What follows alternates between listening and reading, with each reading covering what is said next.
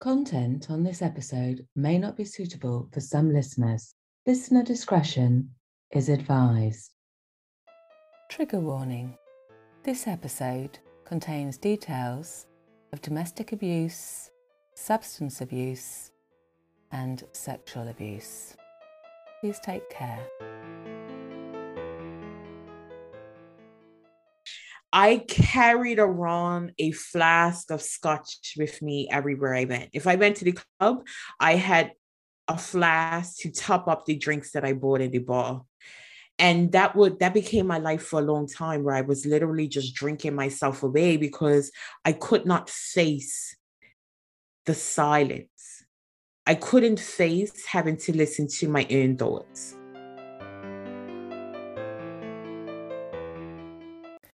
Hello, I'm Anne Dibben and this is Unexpected Turns, where along with my co-hosts Beverly and Julie, we get to talk to some pretty amazing people.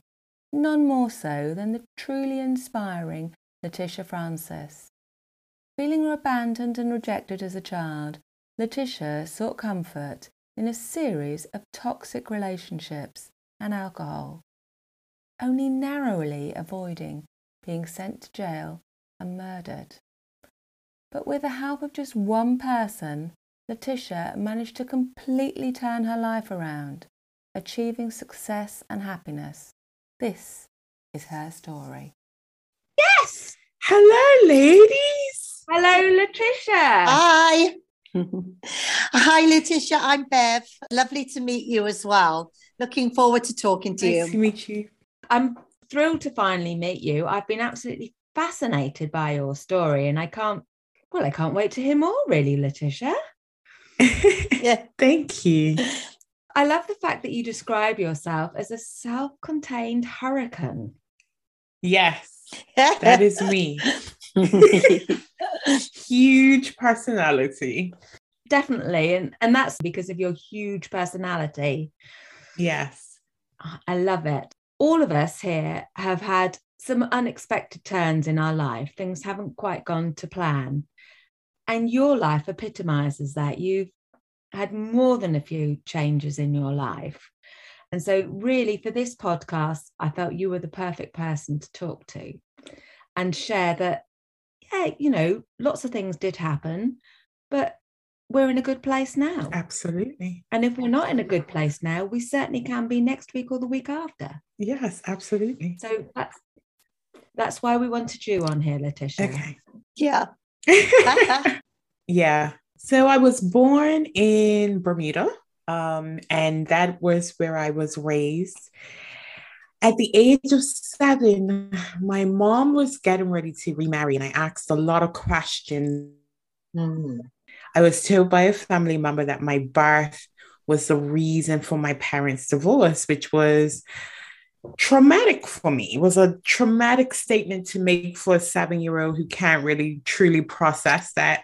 It had a tremendous effect on my worth, on my self-esteem. And during that period, I was looking for attention. I felt as if both of my parents were preoccupied by their relationships. So I started acting out. And I heard a narrative quite often that I was too much. I was too loud. I was too opinionated. I had too much attitude. I was too smart for my own good, which actually made things worse for me because I had this huge personality that I actually did not choose, but I was being penalized for it, which had me really just wanting someone to love me for me and accept me for me. By the time I was 14, I was a 14-year-old in a grown woman's body. And the attention that I was getting from man was spectacular for me. It was more than I had had for years. And I supped it up like a sponge. And during that time, I was 14. I met a man that was 28 years old, twice my age. And he, for me, was my knight in shining armor. He allowed me to be me. He accepted me for who I am, who I was, and he made me feel love. Oh. My mother found out about him very early because in Bermuda, your neighbors know more about your business than you do. So she found out that I was sneaking around with this older man, and she did a background check on him and found out that every relationship that he had been in ended in restraining order. So she warned me. Oh. And she was like, this is a dangerous man. You need to be careful. But I hadn't seen that from him. My relationship with my mother was very contentious because I felt unwanted. I felt abandoned. So I felt that she was just trying to ruin my life. So why would I listen to her? And so I began hiding the relationship as much as I could, sneaking around more, lying more, because I didn't want people to judge me. The first time he put his hands on me, I was just about 16, and he choked me because he believed that someone that I was going to school with was showing me too much attention. And I remember saying to myself, this is not what a relationship should look like. I had enough sense at that age to say, no, you're not going to treat me like that. And I packed everything that I had at his house into a black bin bag, and I left. And now I'm back in the house having to deal with things. So I was still going to school while I was in the relationship with this man. I would literally leave home, go to school, spend my entire evening with him, and go home about 11 o'clock, 12 o'clock at night. And that was my routine. So when I say I was with him more than anything, that's what I meant by that. I wasn't living with him, but that was where I was spending all of my free time. So back in this environment, feeling very lonely, feeling, abandoned again, because my mother had remarried. Well, both of my parents remarried, and both of their spouses made it known that they did not want any parts of raising me. So I was really in between two family units without a place. My mother's husband was very vocal, and I think it was more so because I was living with him, about his dislike for me. And I often felt that my mother chose him over my needs, which made me very angry. I remember having a huge fight with him one day, and I said, you know what, I should just kill myself. And he said, oh, that's what you're going to do? He called my sisters into the room. He called my mother into the room and announced that I'm going to kill myself, and let's watch. And I took a handful of painkillers and swallowed them and ran out of the house. Shortly later, my mom came after me. She, put me in the car, took me to the hospital. And on the ride to the hospital, she was saying to me, why would you do that? Why would you kill yourself? I'm so mad at you. And in my head, I'm thinking, why did you stand there and watch me do it? Like, how can you be mad at me when you stood there and watched your husband mock the fact that I was about to take my life and did absolutely nothing about it?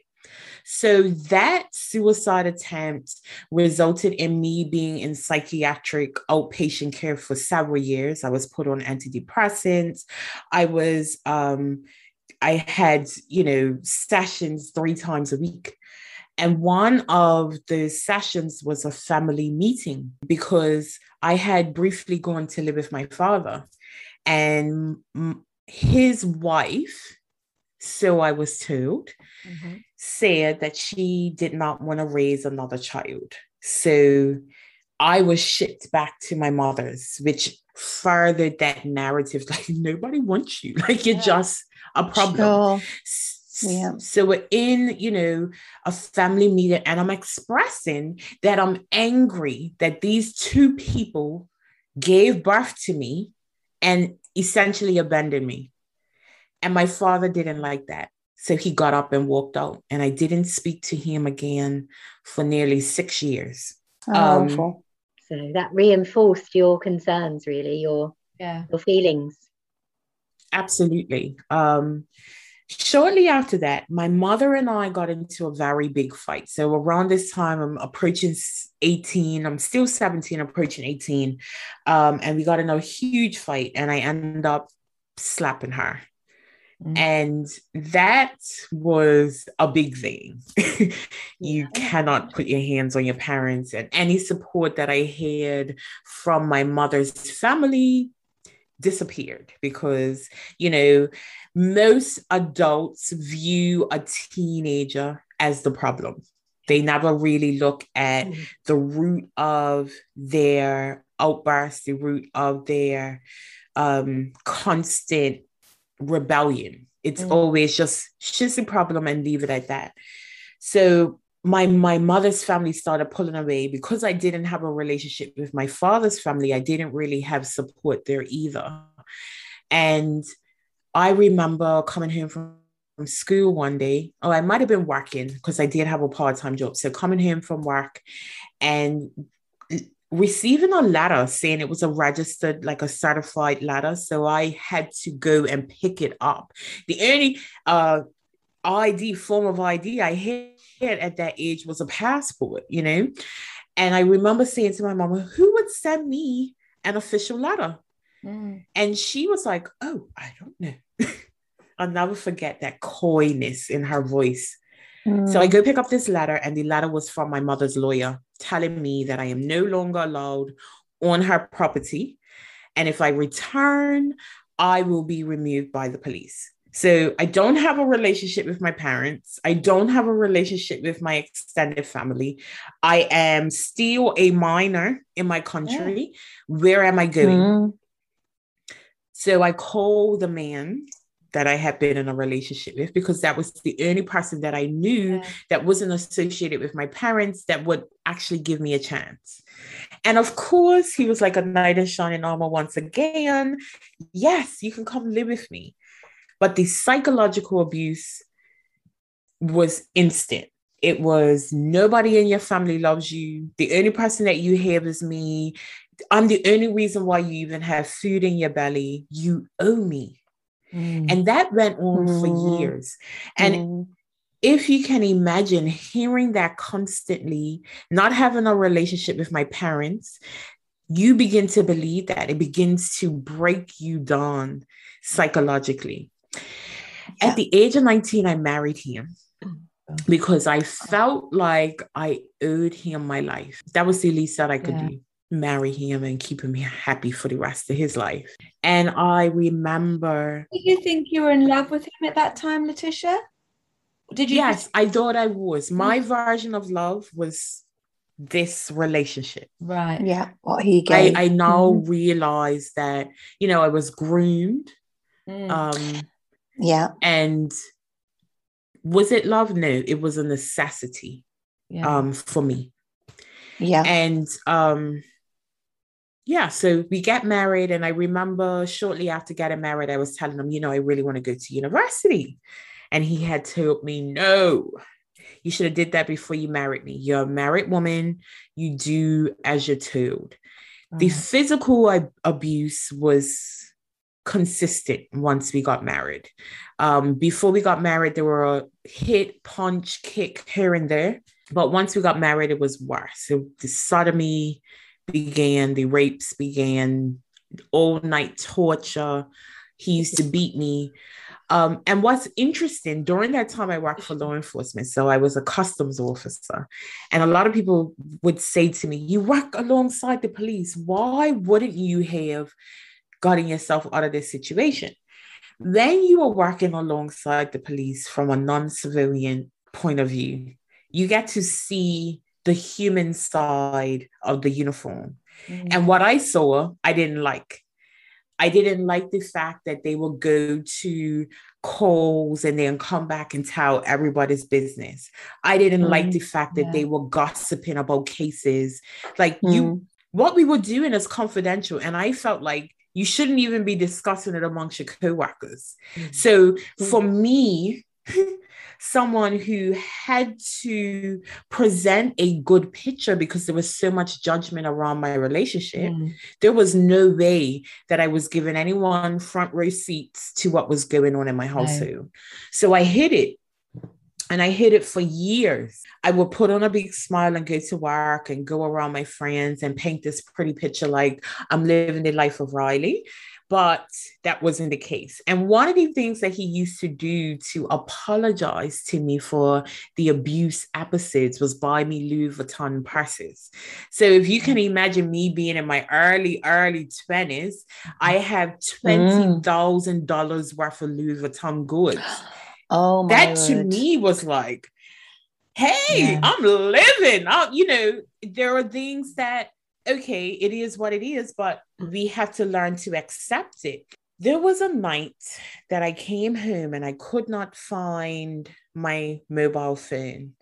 And I thought I might have left it at work. I couldn't remember if I had even seen it that day. And my friend called my landline and was like, listen, I just need your advice. I'm in a relationship with this heroin addict. I don't know how to get out of it. He's so abusive.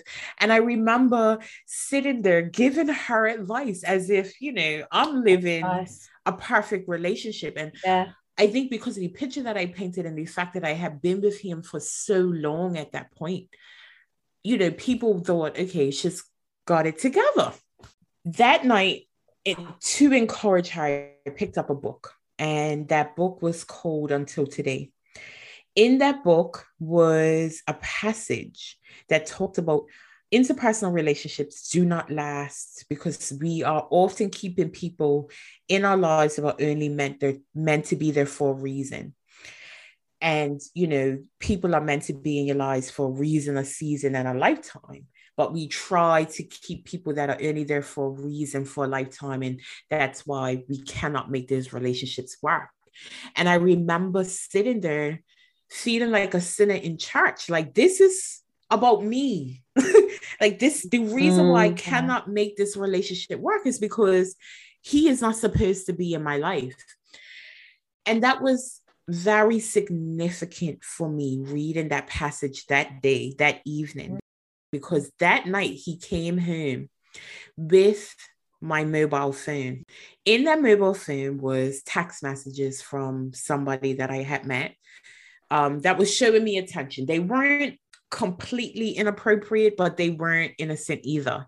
And he was angry. He was angry. After years of abuse, you kind of know what the abuse is going to look like. You kind of know if it's just going to be a passing slap. You kind of know if it's going to be bad. And I knew that night that whatever was to come was going to be really bad. And I remember picking up the phone and I called my mother and I was like, listen, come and get me right now. Like, I'm not playing. Come and get me.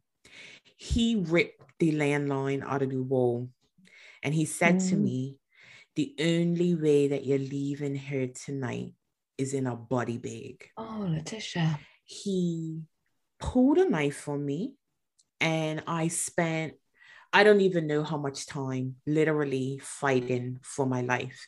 Oh. This period, I always say, was like an out-of-body experience. Like you hear people say they had like trauma and they don't even realize things are happening. Like I felt like I was watching a movie and I was the star. Like I didn't feel like I was part of that fight. And I remember seeing the knife come towards me. But because of the adrenaline, I didn't feel any pain. I actually didn't realize that he had stabbed me. Oh. In the commotion, we were living with someone. Our house was ruined during a hurricane. So we were living with someone. And in the commotion, that person burst into the room that we were in. And I managed to run out. Good. When I ran out, I fell onto the couch. And he charged me and straddled me on the couch and proceeded to try to continue to stab me. And his friend pulled him off of me and then pushed me out of the house. Good. Wow. Amazing. Just as well. A lucky escape. Yes. Managed to escape there. Yes. And I was sat outside of this house. What was significant was there was no grass outside. It was raining this night. It was pouring rain. And luckily, my mother listened to my plea. So I wasn't outside for very long. She pulled up into the yard. And once he realized that someone was outside for me, he started throwing my clothes outside into the mud. So I was trying to pick up my clothes and pack the car. And I think in his manic state, he threw my Louis Vuittons out because I had it all packed up nicely. And I was like, oh my goodness, I'm going to get these Louis Vuittons. Like, this is more important. Forget my clothes, forget my shoes. Forget the fact that I've been stabbed. I didn't truly realize that I had been stabbed at that point in time. No.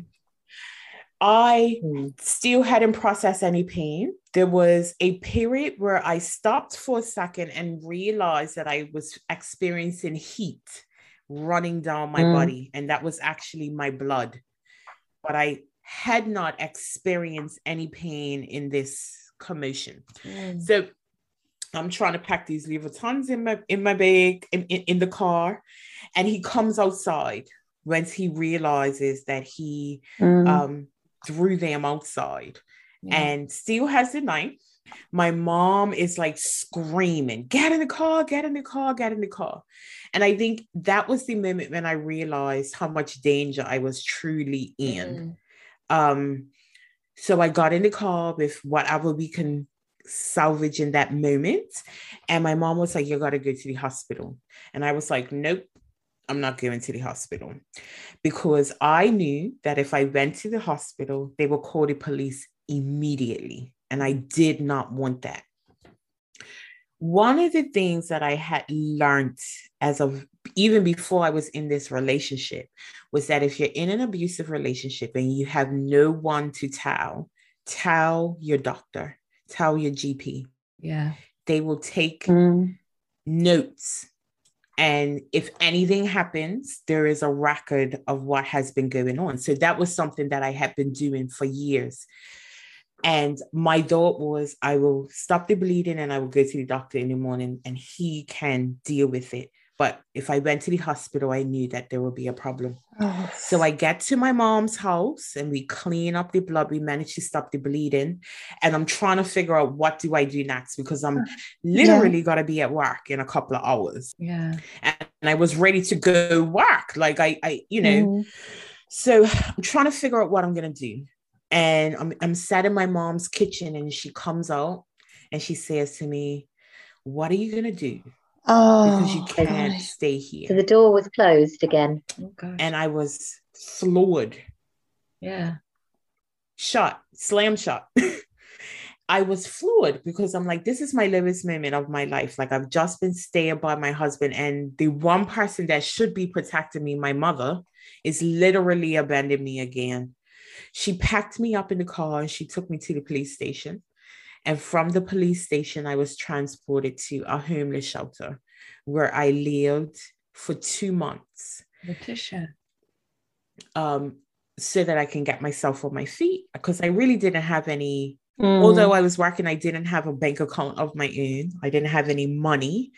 So being at the homeless shelter allowed me to get on my feet. It allowed me to get a restraining order. It allowed me to start the process for my divorce. Good.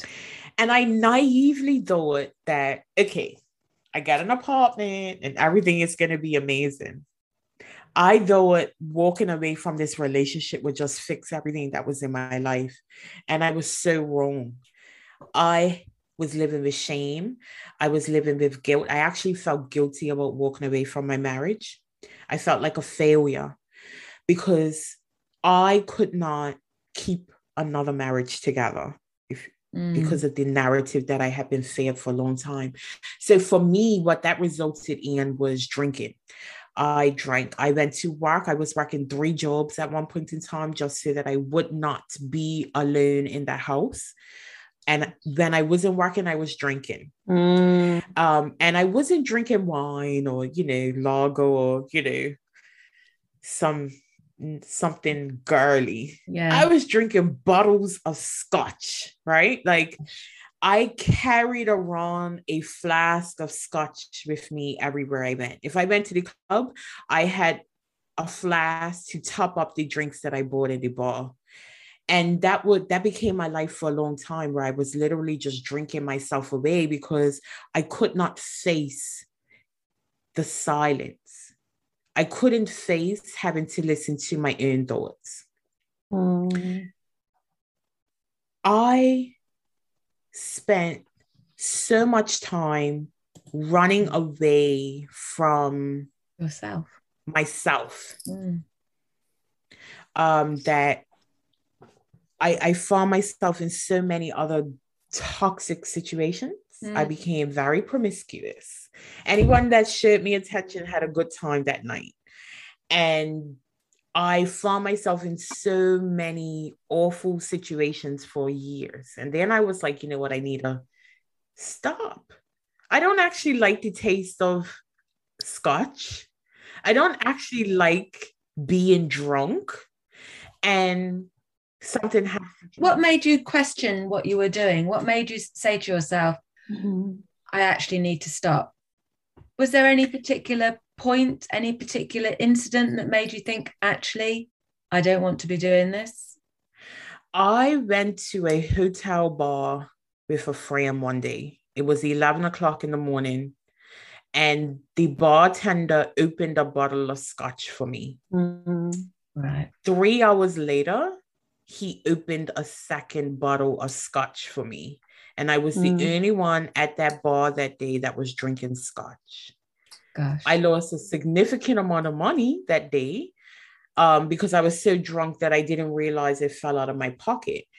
And that to me was like, okay, I drink, but I've never been to a point where I actually realized how much I was drinking.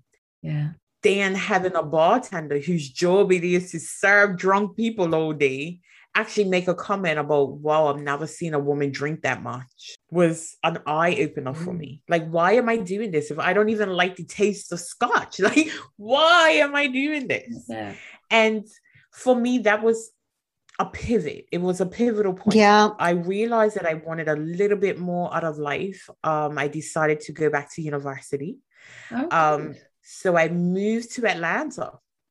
I got a full scholarship. So you moved straight from Bermuda to Atlanta? How? I moved from Bermuda to Atlanta. I gave up my job as a customs officer and I moved. I made the decision in January, and by June I was in Atlanta. Good for you. Gosh. Thank you. So you made it happen. I made it happen. And I was focused on getting my education. Life was better for me. And then I met this guy. Yeah. And he was a DJ. He told me that, he snorted cocaine while he was DJing so that he can stay up at night. And it wasn't something that I was naive. I hadn't really been around drugs other than seizing them at the airport. I had never been around anybody that used anything more than weed. So I was very naive to addiction. Yeah. And you were 22 at this time, weren't you? I was 24-ish around this time. Yeah. So completely naive. I was living with somebody at the time who I wasn't getting along with. So I moved in with this guy.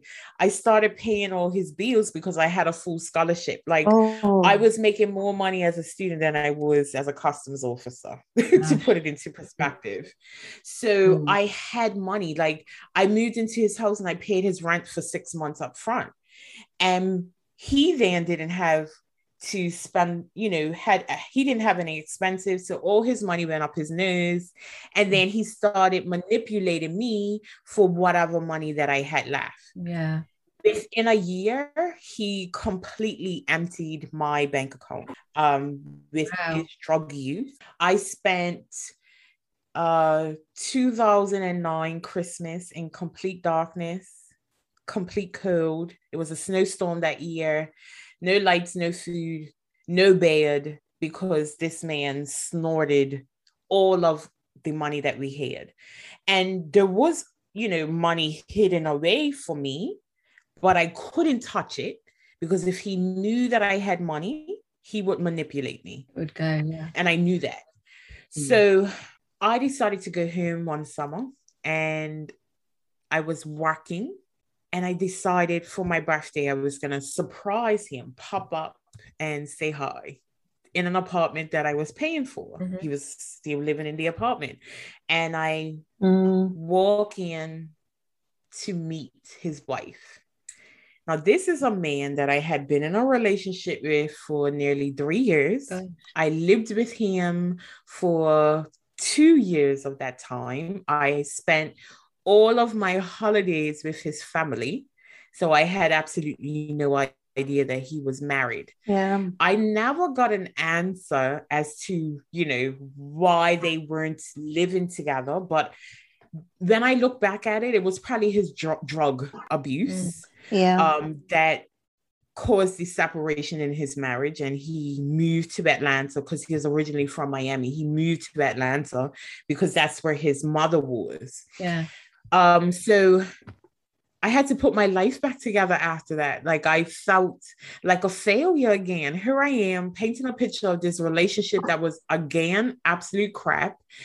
Who am I going to admit this to? Like, who do I admit that I was stupid enough to be in another toxic relationship for an extended period of time? So you move on, you kind of like just hide away from that and go on with your life. So I moved back to Bermuda. I got a job as a catastrophe modeler in a commercial insurance company, and I was focused on my job. I started reading self-help books because I realized, if nothing changes, nothing changes. And I knew that something about me had to change, that I wasn't in these situations over and over again. And when I say life was looking good, I had a good job, I had my own apartment, I was really, really focused. Good. And then I met this guy. Another guy. Yeah, another guy. And it's interesting because right before I met him, I was telling a friend, like, if I get into another relationship, this is what I want my relationship to look like. This is what I need from this guy. There was a list of 45 things that I needed. 45. Like, he was literally, I don't want to use knight in shining armor, but he was my perfect man. And the relationship for the first year was storybook amazing. Wow. I was in a place where I wasn't running away from something. I was in a really good place. I was looking for someone to compliment me as opposed to complete me. And I felt like, okay, I finally got it right. Good. But then a family member of his died, and he relapsed on crack cocaine. Oh. Because of my previous relationship, I was able to identify very early what was going on. Yeah. And I was like, listen, I'm a ride or die, but I am not riding and dying for cocaine. It's not happening. I'm not doing this again. The last relationship, and it's killed me because of the stress that I was in. I'm not doing it again.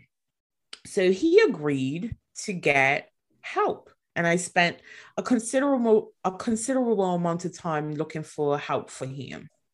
In that process, he was still using, and unbeknownst to me, he was stealing from his job. One day he called me and said to me, listen, I need you to come pick up something for me. He was a chef by trade, and he catered on the side, and he often sourced his produce from his job.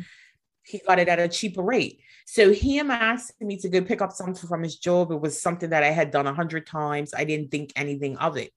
I go pick up this bag, and I'm immediately surrounded by security because they had figured out that he was stealing. They had put up a camera. They could see that he was taking the stuff, but they couldn't figure out how he was getting it out of the building. And I was his accomplice without even knowing. No. So He was arrested. He lost his job. And I thought, okay, life goes on. Until one day, I got a call from reception at my job telling me that the police are there to see me.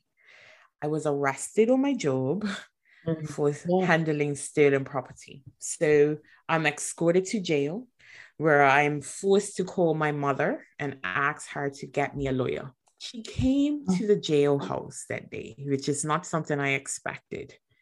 And she, in tears, on the other side of plexiglass, asked me, why do I love everyone else more than I love myself? That was like a Mike Tyson body blow to me. Yeah. That was the first time I had been faced with the reality that you're in this position really because of you. You know, like, yeah, you didn't steal, but your decisions are the reason why you are in jail today. A real turning point. Absolutely. Yeah. I was never charged with anything. I was let go after about 8 hours. Okay. And when I got out of jail, I called a lady that I met in the process of trying to get my boyfriend help. She was a coach, as well as a drug and alcohol counselor. And she had said to me, I see that you are so broken and I want to help you. And at that time, I was like, I don't know what you're talking about. I don't need any help. Easy to deny. But after that jail experience, I was like, okay, something has to change. So I worked with a coach for 5 months and I started piecing my life back together. And the biggest thing that I learned in that relationship, that coaching relationship, was my experiences had made me a survivor and I was stuck in survival mode. And while, you know, a lot of people glorify being a survivor, that isn't the final destination. No, it's true. How you drive yourself from that further, isn't it? Yes. And so that allowed me to start healing, allowed me to start letting go of those narratives that I had been holding on to for so long that kept me searching for external validation. It kept me looking for love in all sorts of places that weren't actually serving me. And I really started embracing the fact that I am enough just the way that I am. And those who can see it are those who need to be in my life. Exactly. I made a decision after working with this coach for several months to move to England. And I came to England and I head deep in building my career. Working in commercial insurance, one of the big goals is to work in Lloyd's of London. It is, yeah. And I did that. I became a manager for a top 10 insurance syndicate in Lloyd's of London. I got up every day and I worked in Lloyd's of London. But a high-flying job. Yes, it was. But as a Black foreign woman, I was not respected and I was not valued. There were days where I was called little girl and expected to just put up with it, dismissed. I was a manager. I was managing a multinational team. I had people in Singapore, people in India. I was corresponding with people in the States and not allowed to make a decision. See, I'm not afraid to speak my mind, giving a disclaimer. Oh, she used to work in law enforcement, so she's very rough around the edges. So me showing up as myself was a problem. And it began to trigger me. Even though I had done all of this healing, it triggered me. Here again, I'm at the pinnacle of my career, and I'm still not enough. I'm too loud. I'm too opinionated. I roll my neck a little too much for these white men that I work for. And I got tired of it, but I didn't really see a way out until I had my 2 daughters. I had my 2 babies back to back. In a period of 3 years, I was out of work for almost 20 months. And it gave me time to really reflect on what it is that I want out of life. Like, I have come through a lot. You have. Absolutely. This story is just Definitely. a quick overglance of the things that I've been through in life. But here I am, in order to make money to support my family, I'm still being put in a box that I'm not really comfortable with. And I was reminded about how much my life changed working with a coach. And I started doing coaching certifications, and I started building my business while I was on maternity leave with my second child. That was really prompted because 6 hours after I gave birth, I got an email from my job on my personal account asking me for work. And that just furthered that narrative that, like, they don't even respect me.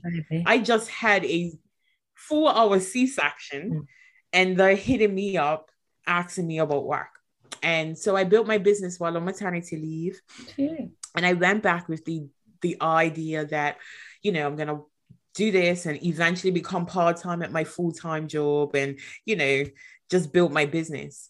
But I got back to even more disrespect. I was given recommendations that were ignored for months, and then having to clean up the mess of being ignored, and then getting in a meeting and someone cursing at me, shouting at me, and then having my boss tell me that it was me that was the cause of the tensions on the call. So I decided to step away and take a gamble on me. Very brave. There is a reason why I'm too loud. There is a reason why I'm too opinionated. There's a reason why I've got too much attitude, because I have a purpose. And my purpose is to speak up for those who can't speak for themselves. My purpose is not to back away from the hard conversations that people struggle to have. My journey, while it made me a survivor, being able to master my narrative and master me is what allowed me to be a thriver. Yeah. And what has allowed me to show up in this space as a strong, confident, I like it, self-contained hurricane, no longer afraid of disappointing people and letting down the expectations of others. Then I truly learned to embrace the parts of me that made people uncomfortable. That's when I stepped into my power. And as you say, you now love yourself. Absolutely. Oh, that's very empowering. You've come a long, long way, Letitia. Thank you. Quite something. I have, and I'm so grateful. It's an incredible story. How instrumental then was the mindset coach that you met with back in Bermuda? Changed my life. It changed my life. I spent years, from probably 7 or 8, feeling like a victim. Like, woe is me, life is happening to me, like I don't have any control. And that coaching relationship made me realize that when you're a victim, you're giving away your power, you're giving away your control. You're literally resigning yourself to the fact that you're on autopilot and there's nothing that you can do about it. Then I stepped outside of victimhood and taken ownership for my decisions. Yeah. Life changed for me. I started viewing things differently. And it all starts in your mind. It all starts with your thoughts. That is what drives your actions. So if you're coming from a place where you are resigned to the fact that you can't do anything to make change, you never will. No. So are you in touch with the coach in Bermuda still? Absolutely. I talk to her monthly. All right. Yeah. So she must feel very proud of you. She is proud of me. She's very proud of me. Wow. And you're proud of yourself. Oh, yes, I am. You are. I work with a badge of honor now. There was a point in time where I ran away from my story. I never, if this was me 10 years ago, there was no way I would have aired my dirty laundry like that. No. Can I ask you, Letitia, about, how this has influenced you as a mother? I show up every daughters. day as the woman I hope my children become. Amazing. My job is not to earn them, but to guide them. Being a mother to me is the most beautiful thing in the world. And everything I do from the time that I open my eyes is to make sure that I'm being a good role model to them and that they never, ever second guess being loved. Are you in a good relationship now? I am married to the man that relapsed on crack cocaine. He has been clean now for 9 years, and we have both been able to come out here and press reset in a positive way. Good. Brilliant. Oh, so amazing. It's good outcomes for both of you and your children. Wow. And we haven't even got on to your coaching business and your future goals. I think that's another episode. Absolutely. I would love to come back. It's been wonderful, Letitia, talking to you. And I could actually ask 1,000 more questions. A real privilege to talk to you today. It has. Letitia.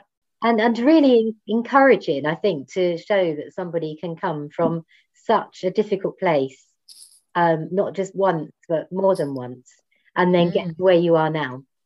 So and happy. Yeah, exactly. Yeah. So I'm ready to help other people. Yes, that's what it's all about. We are all here to make an impact. And when we embrace that, that's when we reach self-actualization. So I'm on my journey to self-actualization. You're on your journey. I love that it's not finished. I love that. Thank you very much, Letitia. And we'll say goodbye and enjoy the rest of your evening. Thank you for having me. It was wonderful meeting you. You have amazing evenings too. Thank you, Letitia. Bye. Bye. She's really just scratched the surface, hasn't she? You know, she wants to do so much, doesn't she? You know, she wants to build these transitional houses, doesn't she, for, you know, families and people who've been abused. And oh my gosh, you know, it's so much. How encouraging it is just that somebody can literally lift themselves up over and over again and be stamped on, but again, and then finally come through to this level where she's turned the tables and is actually there ready to be on the other side for other people so that they're not in the position that she was, not just in her home life, but in her working life as well. I think it's a testament to her strength of character that she managed to survive on a daily basis, to go to school, to become educated, to hold down a job. You know, with everything that was going on in her personal life, it's a testament to her incredible strength as a human being. And also, I think what's important is you need other people. And she had that mindset coach who has clearly been a big impact on her life for years and years. She still talks to her every month. I think it clearly illustrates you cannot do this by yourself. You know, No. But on the other hand, it does only take one person of the right kind that can make the difference to somebody. Literally turn their lives around. One person. Thank you very much for listening. We know much of this episode will have made uncomfortable listening. If you need any help or support with any of the issues discussed in this episode, please look at our social notes and follow the helplines and advice given. Thank you very much.